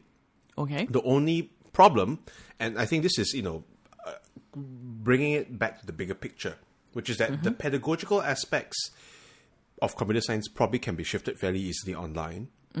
But the bigger sort of the how you would structure a course that allows not only the learning of the concepts but also the application of the concepts, I think that's where it falls. There are challenges with just going fully online. So what we had to do, usually what we do for this course is, you spend like 10 weeks learning a whole bunch of techniques, right? Whether it's linear regression, multiple linear regression, mixed effects modeling, or whatever, what have you. And then you spend like the last 2 or 3 weeks doing a project and you present a poster. Now that we had to drop because we're no longer in person. How are you going to present a poster remotely? Right. And so I think, while certain aspects of computer science can be shifted online, I think in terms of the bigger take-home, the way you structure a course, What you use com science for. that suffers a lot from the whole online transition. Yeah. Yeah, I mean, if you think about what you would normally do at the end of a intro to com science course, right? Is in the case of CS50, you choose a project and you do it. I imagine that when it's done on campus, in fact, I'm pretty sure that when it's done on campus, like it's a whole celebration, right? Of here's everybody's projects, and it's a class with like 700 people. Yeah. It's basically a fair, a science It's a symposium. fair. Yeah, it's a science fair, symposium, right? And then you go around, you talk to people, and you show them your project, and all that, and all of that is gone. Yeah, online. In the case of the MCIT program that I'm doing at Penn, because it was designed, the MCIT online program was designed to be online. There is a on-campus version. I don't know if there are significant differences, especially in terms of things like presenting projects and so on. Right. MCIT Online, they've pretty much designed it to... I'm sure there are group projects, right? But I haven't encountered any yet. And they've done it pretty much so that they can... it's kind of like if you're designing an online course from first principles, right? They've made it so that there are as few synchronous elements as possible. Right. So lectures are all pre-recorded, which here's the other thing about when you pre-record lectures. How do you do it? Because so many Coursera courses. Here's also a distinction I think between Coursera and edX. At least for edX, I seem to see more pre-recorded lectures in the sense of they are in an actual lecture theatre, lecturing to actual students. More often, at least, than Coursera. edX definitely still has the sit there and lecture to the screen kind of thing going on, right? But Coursera really has a lot of it. Okay. So many Coursera courses are it's green screen a slideshow with a voiceover. Yeah. And then there are also open office hours, open instructor office hours, where everybody gets on a Zoom call. If you have questions, you can ask the professor. If you are stuck somewhere, the professor says, hey, share your code, share your screen, and then we'll go over it. And then, and they actually organize it at different, in time zones or at times such that they are available to a wide-ish variety of time zones. So I tend to go for like Saturday evenings. There's one at 9 p.m. Singapore time. Saturdays. So I don't think I've actually like really asked a question other than in chat, right? Right. But I've seen other students ask questions and have, the professor answering them. And I think this professor at least is very ill-served by the stand there in front of a green screen and talk to the camera Well, format. I mean, okay, so I get where you're going with this, and this is something that's going to dovetail with your other area of expertise, which is professors need to learn how to do video production design. Yes. They really fucking need to, right? Yep. And many academics don't. Yep. In fact, I think I told you I don't know whether this was on the podcast, but I told you about this a long time ago when I spent 6 hours making a video as part of feedback for an assignment. For my students in biodiversity class. The instructor looked at it and was like, holy shit, you can do this? Yeah. I mean, it's not a coincidence, right? That if you look at, again, CS50, that the production quality is super, super high. Right? That's one aspect of it. The other thing is, like, other than CS50, the other course on edX that is often in the running for being the most popular course is Michael Sandel, Justice. Is it Sandel or Sandel? I've actually never figured it out. Okay, I've never heard it pronounced. I've never said it aloud, actually. Right? And those lectures, they were recorded for PBS. Right? They were a PBS series before they were on edX. Yeah. And so you have that production quality because those are actual cameras. Those are actual camera people. Right, who come into the lecture theatre and think about where are we going to put the cameras, what's the focal length going to be, how are we going to cut from one to the other. But not just that, but I think that, an effective lecture series should more resemble a documentary Yes. than Absolutely. a traditional. Because that transition from being in a space with the instructor talking to you Yeah. to you are staring at the screen, Yeah. it presents, not only does it change the dynamic of the instructor-instructee relationship, Yeah. but it also opens up so much more possibility for doing new things.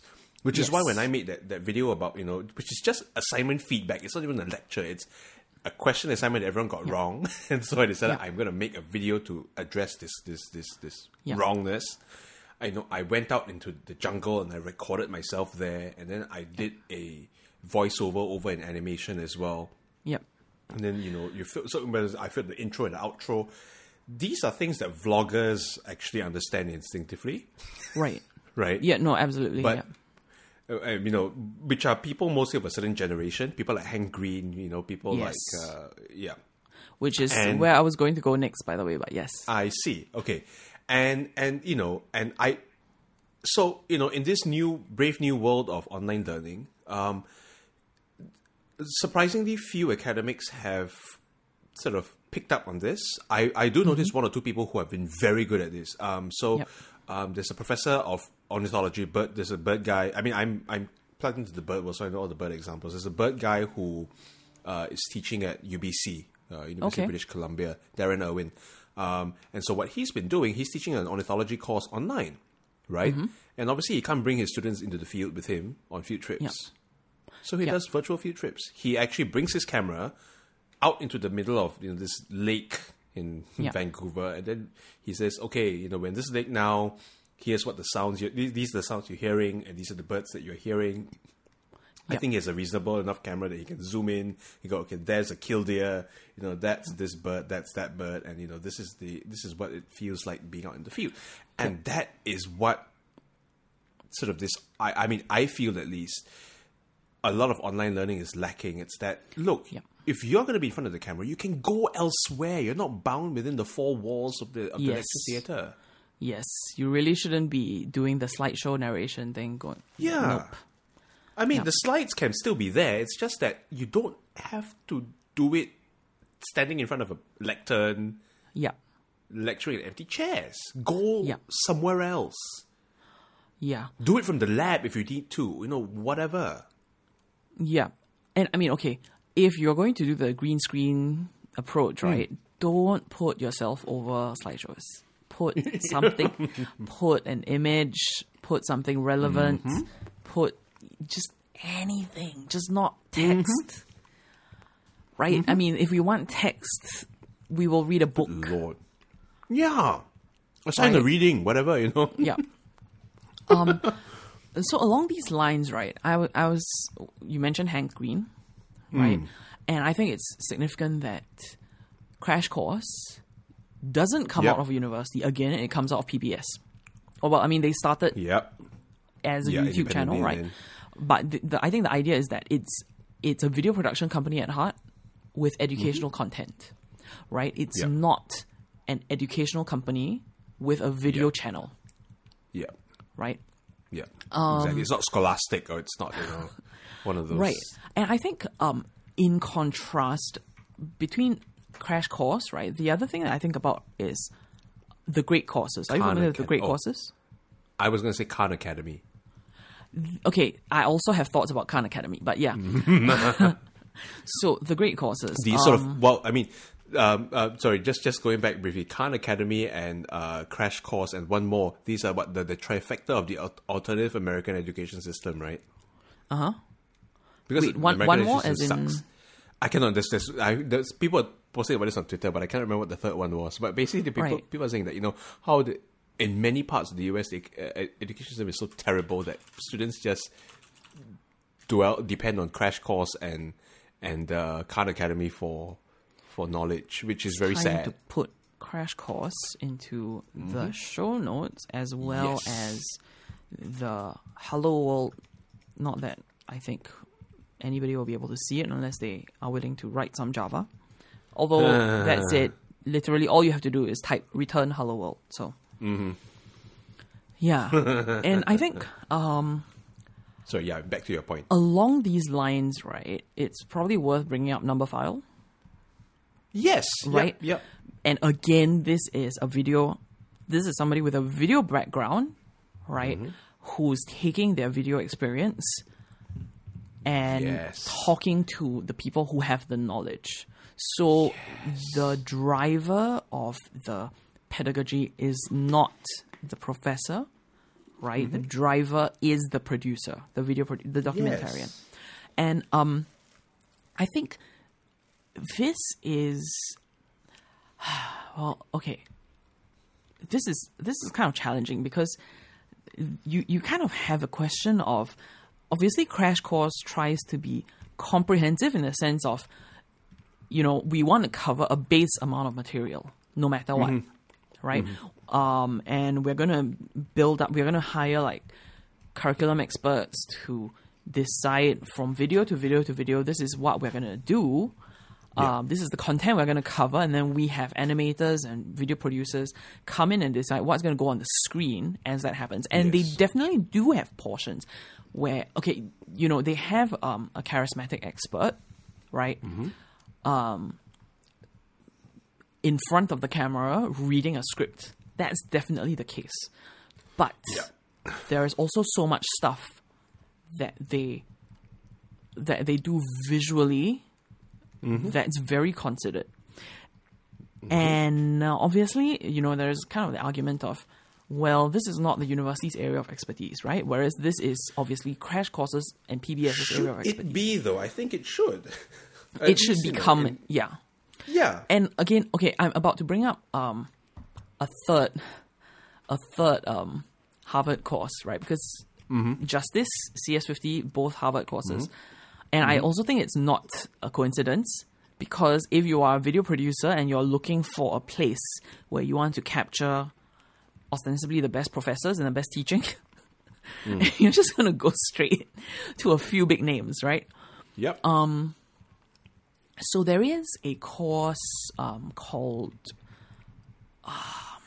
it's a probability course, but I can't remember what it's called. And in a strange way, it's a bit more traditional, I think, of a college course, right? Rather than like Justice and CS50. Let me find the name of the course because it's bothering me. edX Harvard probability, and I'm about to bring up one more Harvard kind of case study on this. Sure. Is this Introduction to Probability? Doesn't feel like.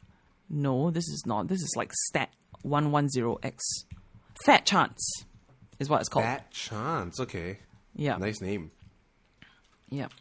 So the idea for this course is that, this is meant for people who don't have a math background, who need to do math, right, to fulfill their distribution requirements. And they come at it from the point of view of, this may be the only maths class that these students do in college. And so you always have that challenge of, how do we engage people who believe they can't do maths, even if they're Harvard students, right?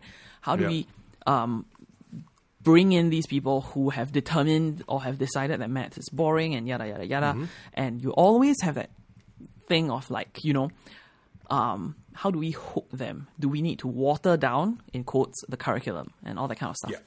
Yeah. And I only did this for like a little bit before I moved on, because I decided it wasn't in line with my goals. And I actually moved to a stand in front of the camera with slides in the background kind of course, which was Introduction to Discrete Math for Computer Science. Oh, God. On Coursera. Right. Okay. This one is also 2 to 3 professors standing in front of the camera, talking to the camera, but the simple change that they make is it's not a slideshow. Praise Allah. Right? It's just like when you are doing an explainer, it's what you would expect of an explainer video. Yes. Right? It's like, okay, what are the I have 5 like red balls and like 3 yellow balls. What is the probability that I will draw a yellow ball from the pile, from the bag, whatever? Yep.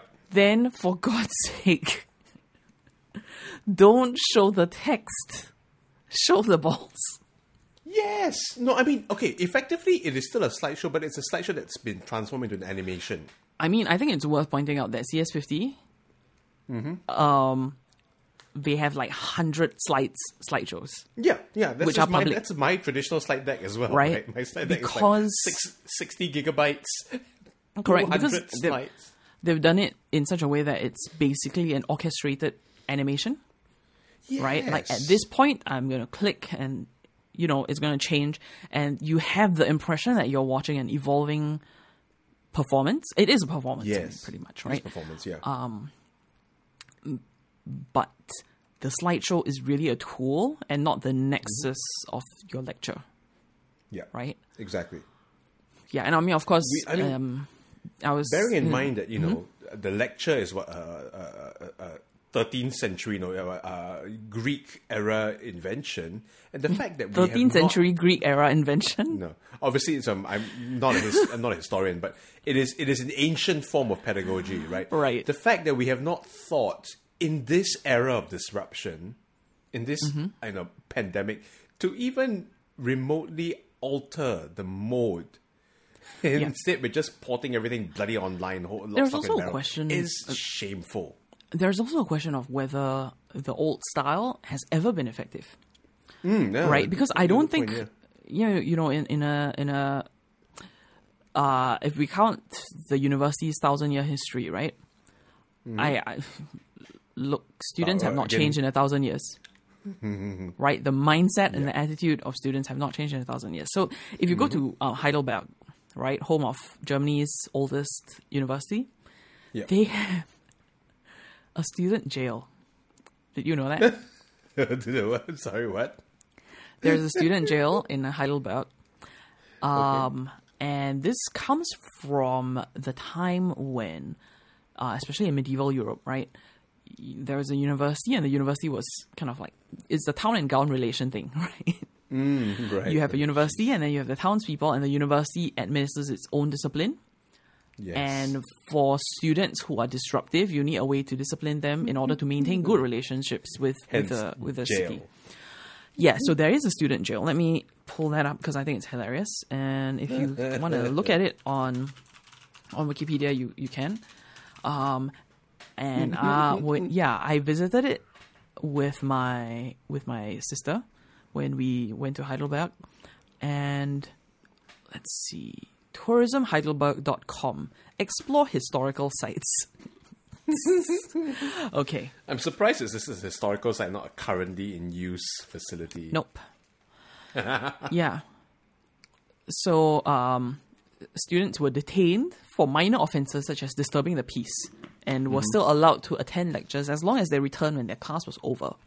And it says, in use between 1778 and 1914. Okay, so not medieval anymore, actually. The walls are filled with incarcerated students, that's a typo, students' writings, images, and portraits.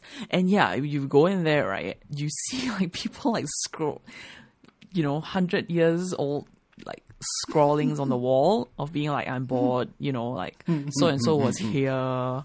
And it's what you do if you are a very, very bored student who has Indeed. been grounded effectively. Yeah, remarkable. Yeah. So, I think it's also arguable whether, to the degree to which the university, the institution of the university, has been about the student as it has been about the ivory tower, Right. right? I have a feeling, especially if you look at the origin of the university, it's been much more about giving academics a place. And then, hey, if you want to come and meet this famous academic or this learned person, you can come, but on the lecturer's terms.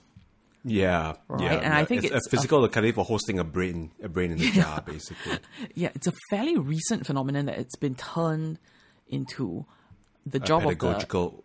Where education has actually become sort of the focus I have a. of I mean, it's hard to say because if you think about the Greek Academy, that's yeah, definitely that's been about. That's definitely always been about teaching, yeah, right? yeah, that's But, true.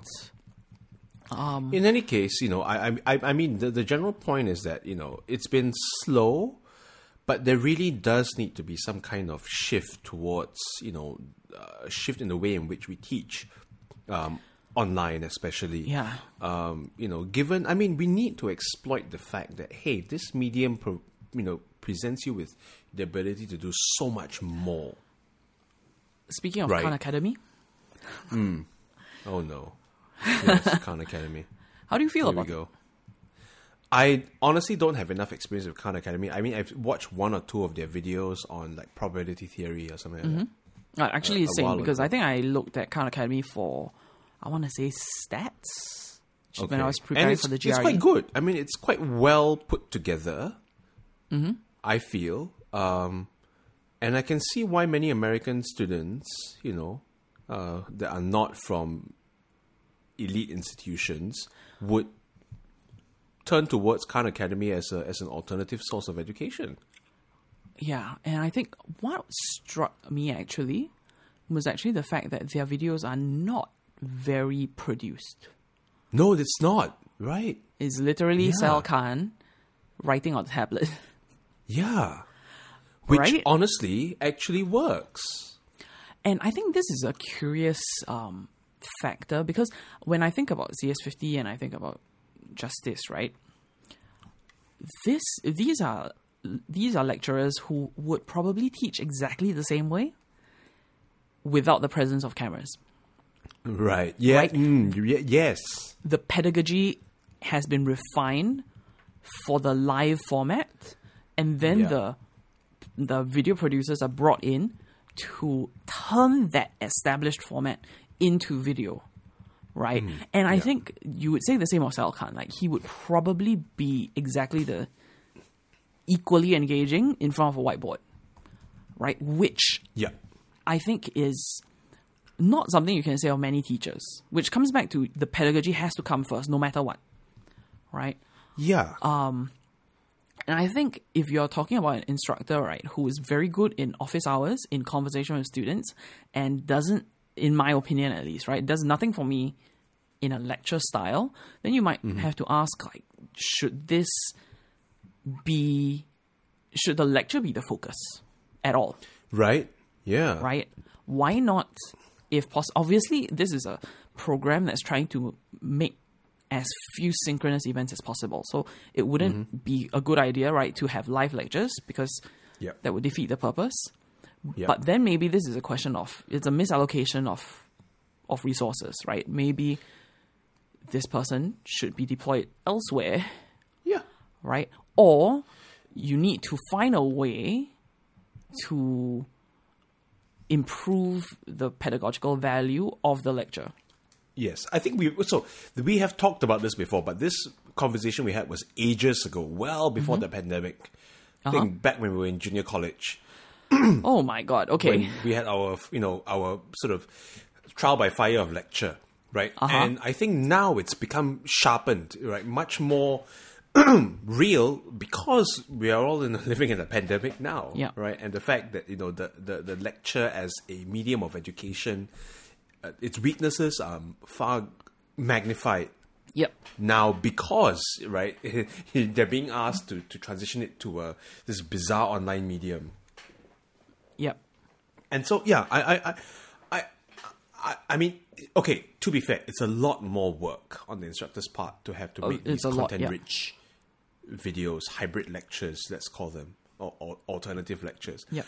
But, then the question is, should not the university be providing resources and infrastructure to facilitate these things happening? And of course, bearing in mind, right, that the shift towards online learning was abrupt, really Yes. fast. Very, very abrupt. And I think many instructors had no time to adapt Yep. to this new reality. So, the question is, I mean, even vloggers have a turnaround time for their Yes. videos. Very much Right, so. TwoSet famously spends about a week in advance. I mean, unless you're their like videos are 10 Casey minutes long. Neistat, who puts out a video a day, but he's crazy. That's yeah. I mean, You know, he's most of literally these- he's talked about his schedule before, and he basically he's working all the time. yeah, Yeah, which is not sustainable, you know. And that's Yeah. that's a full-time job, right? So, Yeah. you know, if you're a lecturer or a professor and you have to do research and you have to write grants, that's obviously not going to be able to happen. So then, you know, the sort of the teaching framework at the university needs to evolve around this. yeah, yep. But I mean, I really think that, you know, the sort of the the vlogger paradigm needs to become more prominent. No, in I the way agree. we teach. I agree, and I think we've been talking about like the video format, right? But I think there's something to be said about certain audio formats as well. So I mentioned the great podcast. courses, Yeah. the podcast. Yeah, I mentioned the great courses, right? And the thing about the great courses is that they're very much still organized around the lecture paradigm. Are you familiar with the great courses? I've heard of it before, but I've never actually attended a single one. Yeah, I mean, so they existed in the days of CDs, and Yes. and you know Yeah. VHS tapes and DVDs. But the idea was okay. It's along the lines of, you know, democratizing education, right? Yeah. But they took the point of view of, I'm realizing that there's probably another hour's worth of material because I still mentally have like a checklist of there's other stuff that I want to talk about here. I've had pineapple tart, so I can keep going. Okay, all right. That's my lunch. So, with the great courses, the idea was, okay, there are these great lecturers in universities, focus on lecturers, right? There are these excellent Yes. lecturers in universities who they are teaching only to their particular set of undergraduates or graduates, but actually in these cases often undergraduates, because of Most the nature of undergrads, because of the nature of what the great courses is, which is it's a for-profit private company, right? Yeah. They go out and they look for these lecturers, right? They are known to be very good lecturers, and they basically say, hey, you want to come down to our studio and then we'll record like a series of lectures, and we're talking like 20 lectures, right? Like a full survey course. Okay? Yep. And each episode, you're going to be talking to the camera pretty much for like half an hour or 40 minutes. Yeah. And you'll go through, you know, probably a semester's worth of material. And these will tend to be very low-level 101 type courses, right? Or surveys, you know, introduction to the Roman Republic kind of stuff. Yeah. And I will say, yes, the lectures are very good. The lectures, the So I'm looking at organization the list of people they've featured before, and holy shit. it's John McWhorter, yeah. John Actually, Searle, that's how I found John McWhorter. Actually, like, Neil deGrasse Tyson. yep. Like they're serious. Wow. They're serious about. Sean Carroll. Holy cow. Yep. But Bloody the thing hell, yeah, is, okay. right? It is very much about. Again, these are professors who have mastered the stand in front of a class and talk at length format. The rhetorical style. Right? And if you look at, again, Michael Sandel's Justice does not work in the great courses format because his is very discursive, right? He asks questions, he calls on students, he has students debate each other, right? He will say like, okay, who agrees and who disagrees? All right, you who agree, give your argument. Okay, I'm Yes. going to call you. You disagree. Why do you disagree? And then That's you actually call much back more on the seminar style. yeah. I mean, it's like a 300-person seminar, basically. It really is. Yeah. Yeah. And that doesn't work for the great courses as well. So they are very aware of what works for that medium, right? It just happens to replicate what most people think of as a university lecture, Right. right? But they also have constraints, right? They are constrained by what people will pay for. So they will pay Yes. for names like Neil deGrasse Tyson giving a lecture, right? And because it's Neil deGrasse Tyson, they're probably willing to put up with what might be a degraded lecture format, because I'm sure when these big names are lecturing, they are also calling on students, right? They're also answering questions and things like that. You don't get the opportunity in a pre-recorded format. The thing is, right, they have to focus on survey courses because those are the only ones where there is going to be enough volume to justify flying in professors and having them go through this production. Yeah, and there was a New York Times article also about how they actually go through this process. It's very, very... It's its own kind of rigorous, like, every word is scripted. And you know this because some professors are really bad from reading from a script. And they will, like, fumble over their words, right? Yeah. And as much as they can, the producers try and cut those out, but you can still hear them. Yeah. So, I think... where I kind of want to jump across from here is, firstly, there's the question of this has to be you need a critical mass of students. Yeah. Otherwise, it doesn't justify offering this course. I mean, that's true of universities in general, right? Like beyond universities. I mean, the other thing that this, again, fairly recent phenomenon, masterclass. Yes. Right, which has gone beyond the sort of academic realm into cooking. What was the one that gardening? What's his gardening? No, what's the director? What's his face? Shit. What's his face? Ron Howard. Howard taught a course on was it screenwriting? No, that was screenwriting. Was the other guy, Aaron Sorkin. Ron Howard taught something on, I think, how to produce a film or something like that. Right. Yeah. Anyway, but yeah, Margaret Atwood. So you go. Margaret Atwood on writing, that's right. Yeah, writing, yeah. Gordon Ramsay on cooking. Yeah. But, so, okay, this is clearly the zeitgeist, right? This is clearly the direction in which education is moving towards. Yeah. It's surprising that the university is not the one that is leading this change. It is actually private enterprise. It is actually production companies, yeah. It's very weird. So here's the other... This is a good time to bring in the other thing that I was going to talk about, which is, are you familiar with Tu Yu? No. Okay, so... I only know Tu Yu, who is the Nobel Prize laureate for discovering... The Chinese Nobel Prize laureate who discovered Artemisia. Or Artemisinin. Okay, so Tu Yu is... they are an ed tech company, I guess? Okay. You might also know them by Get Smarter. Okay, that sounds more familiar. That sounds more familiar, right? Okay.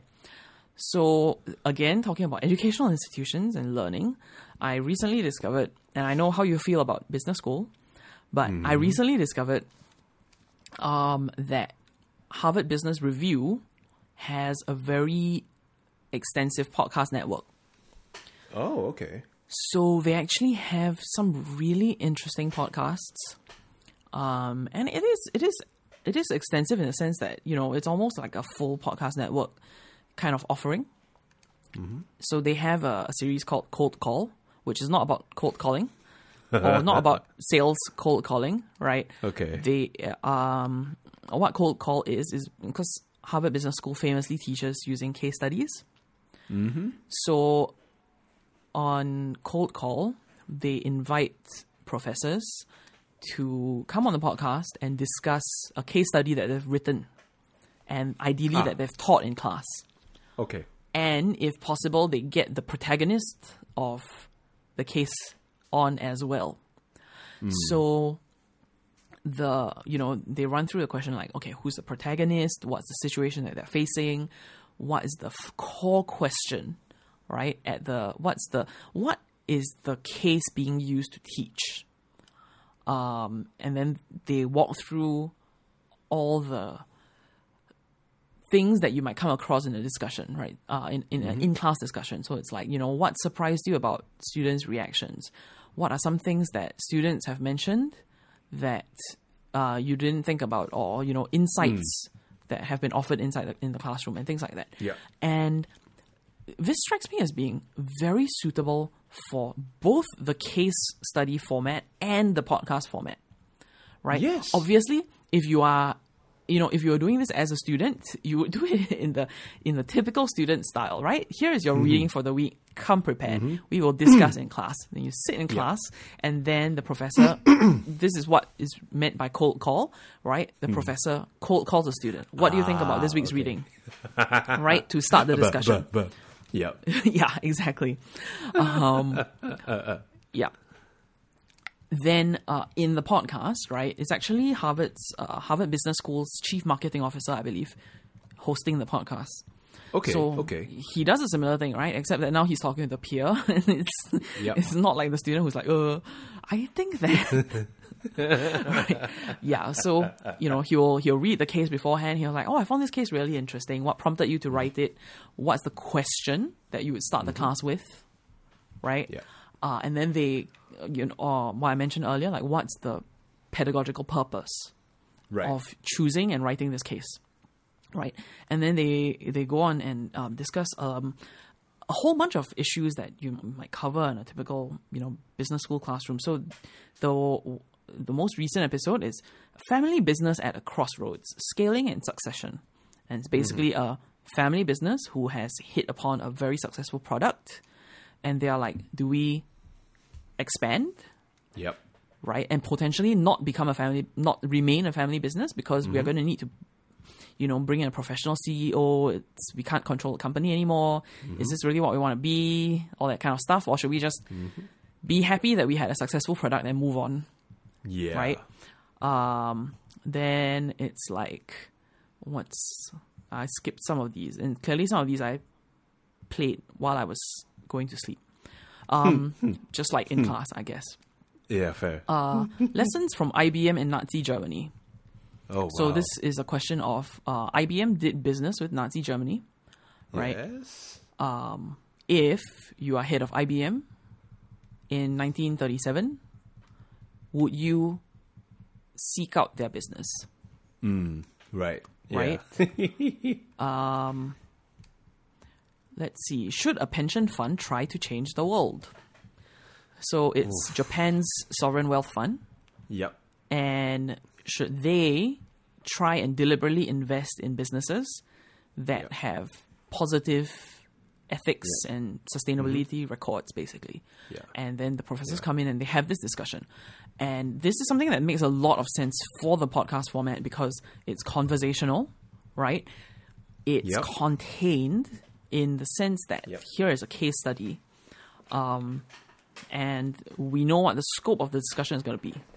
And it has a theme around it, right? And of course, from a marketing point of view, right, it's very easy for them to, I won't say sell the podcast, right? But it's easy for them to say what this podcast is about, right? It's like at Harvard Business School, we teach using case studies. Each podcast is about a case study, right? And this is not what we traditionally think of when we think of education, but it's a very good educational tool.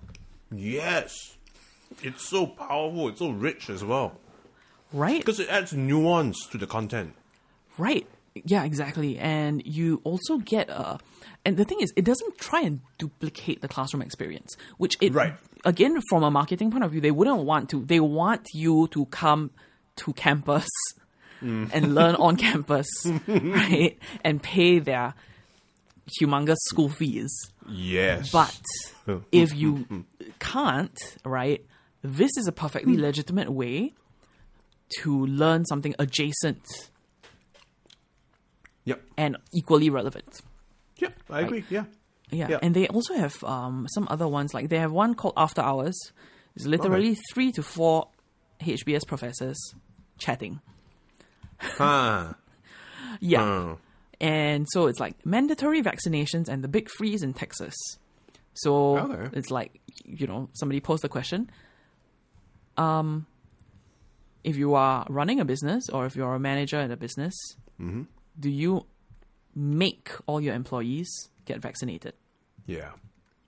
Which is not an easy question, actually. Not at all. Not in the very least bit. Yep. And then the new US stimulus package and the meaning of Brexit. Which, I mean, sounds really boring, honestly. Like, the title sounds really boring, right? But what they were talking about is, it's like, is the stimulus package any good? And, I mean, if you're not involved in the nitty-gritty, which I'm not, right? I just read the news and I'm like, yay, stimulus. I mean, I guess because, again, with Singapore, free money from the government is like, yeah, of course. Whereas for the Americans, it's a very novel idea. Right? But they were talking about, like, is this a good stimulus? And they were actually saying that it's an extremely misused hammer, because they don't have the ability to distinguish who really needs the money from who doesn't. Right. And you have this Means absurd testing and all that situation. rubbish, yeah. What? Yeah, but you have this rather absurd situation where you're going to give $1,400 to somebody who has lost their job and is like really struggling, and you're also going to give $1,400 to somebody who has $1 million in the bank, and all they're going to do is bank it, Spaff it up a wall. and and it's not stimulating the economy at all. Yeah. Right? Oh no! I mean, more importantly, also, and this goes back to the whole and partly means testing. But you're going to be giving $1,400 to someone who lives in Albuquerque for which rent is $600 to $800 a month. Yeah. And someone living in LA for whom rent is $2,000 a month. Yep. Or more. Yep. Exactly. Right, for the same type of housing. Yeah. They were talking about, the meaning of Brexit, and one of the professors is Swiss. So they were talking about, what do you all think about Brexit and blah, blah, blah. And the Swiss guy is like, from a historical point of view, Brexit is a great success, because I don't think anybody has ever left a union of any kind, a political union of any kind, without a war. That is one way of framing things, but what a way to frame things. Yikes. Then they had another question of, neither of these things might happen, but do you think in the next 20 years, is it more likely that Britain rejoins the EU or somebody else leaves the EU? And something that I thought was hilarious was one of the professors said, there is no way after this that the EU is going to allow Britain to rejoin, because they have clearly demonstrated that they don't understand what the European project is about. They think that it's a trade union. Well, not a trade union. A trade alliance, or what's that term for it? It's a trading customs bloc. union. It's a customs union, right? That's right. Yeah. They think that it's a customs union, and like, we'll just sell stuff to other people instead. Right? Yeah. Which also is, I think what's nice about this is, here's the other side of it, right? They end the conversation every episode with, what are your recommendations this week? And after you hear this high level talk by people who have PhDs in government and, econs and everything, and then they're like, this week my recommendation is Lerak chocolate. It's very good. What? All right? Your or volume like, just went I down. have a recipe. What? Your volume just went down. Sorry. Okay, sure. So, like, this week, I would like to recommend an excellent chocolate from Switzerland. Yes. Called Lerak, right? Or this week, I would like, I watched Ratatouille for the first time. It's great. Right? And I think this is part of the appeal of, when people talk about how in-person learning is so much better than online learning, and they talk about the serendipity, right? Sometimes you just run into people in the corridor, or you sit down with them and you learn all these things that you don't normally get elsewhere, right? This is actually one way to kind of reclaim that a little bit. Yes. Because absolutely, it's a podcast, it's casual conversation. The conversation is wide-ranging from what you would discuss in the classroom to what you would discuss, in the student bars and whatever, right? Yeah. I mean, there's also was it David Mitchell who said the real education at Cambridge happens in the bars? Yes. Yeah. Right? When you are skipping class and you're sitting there with your classmates and you're just shooting the shit, basically. Yes. Right? Correct. Which, I mean, so all this is the long-winded way of saying we really need to be seconding media professionals to university teaching or teaching academies. Yeah. We really should be doing that, Right. right? At the very core, media professionals need to start now forming this core of reforming how education occurs at university. Beyond the old lectures, lecture and tutorial method, or in the case of the UK, the lecture and supervision method.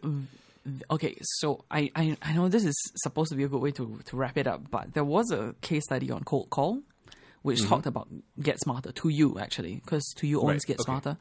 Yeah. And HBS has actually worked with 2U, and the idea of 2U, right, is they go to universities, and their promise to universities is, you have this expertise, we will find students who want to learn these things, and we give you a platform to deliver that knowledge to them. And so what HBS did with 2U, with Get Smarter, was they created a business analytics course. And they were commenting that from the time that 2U approached them to the launch of the course was like a year or less than a year. Okay. And they said, stuff just doesn't get done that quickly at HBS, right? It's an old state institution. Yeah. And without the push and intervention from a private sector partner, they would never have moved that quickly. And I mean, that's one advantage of, this is a commonly cited advantage, right, of a private company or private ownership, which is they're just much more responsive to the market. The other thing that they brought up was, 2U's promise is, we have all this marketing data about what students want to learn and how they're going to learn it, or how they, the format that is most applicable to them. And the comment from the HBS side was that all the people who went through the business analytics course, right, they said, we didn't find the course found us. Meaning, Right. this is a case of, if you're even vaguely interested in like online learning, right? I'm enrolled in an online degree program, and I have been bombarded with so many ads from 2U. It's like, learn it's not like any of us have a sustainability from choice these Oxford. days. Yes, that's true. It's like, learn like ethics and decision making from Yale University. Learn climate leadership program, Oxford Business School. It's like, all that kind of stuff. There's just so much Sounds of like it. a bloody oxymoron, but yes, you're listening, sorry. Ethics and leadership from Yale. Okay. Yikes. But okay. But it's that kind of stuff. So it's this idea of people who want to learn these things, right? But wouldn't normally think about seeking out a course for it. Yeah. 2U provides the infrastructure to connect the university's expertise with the people who want to learn it for professional reasons. And they do it in such a way that, it's online, it may be synchronous. They talked about how they moved the case method online as well. Okay. And apparently it's very successful, but okay. I'll take that word for it, I guess. And again, this is not a case of media professionals, but this is somebody who brings us, this is, a company that brings a skill set outside of traditional educational pedagogy, right? Right. Who says, you have X and we have students who want to learn X, but for whatever reason, they are not a good fit for your traditional degree program, Yeah. right? And we are going to be the platform to allow you, the school, to deliver that knowledge and to also get the student who normally wouldn't even know where to look, Yes. right? And there is also a question which is shared with the great courses of like, you can't make this the educational platform, right? You can't substitute this.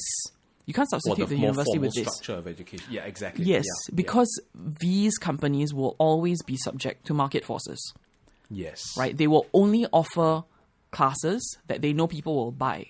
And that's not necessarily what that's not necessarily what you want a university to be or to do. Yeah.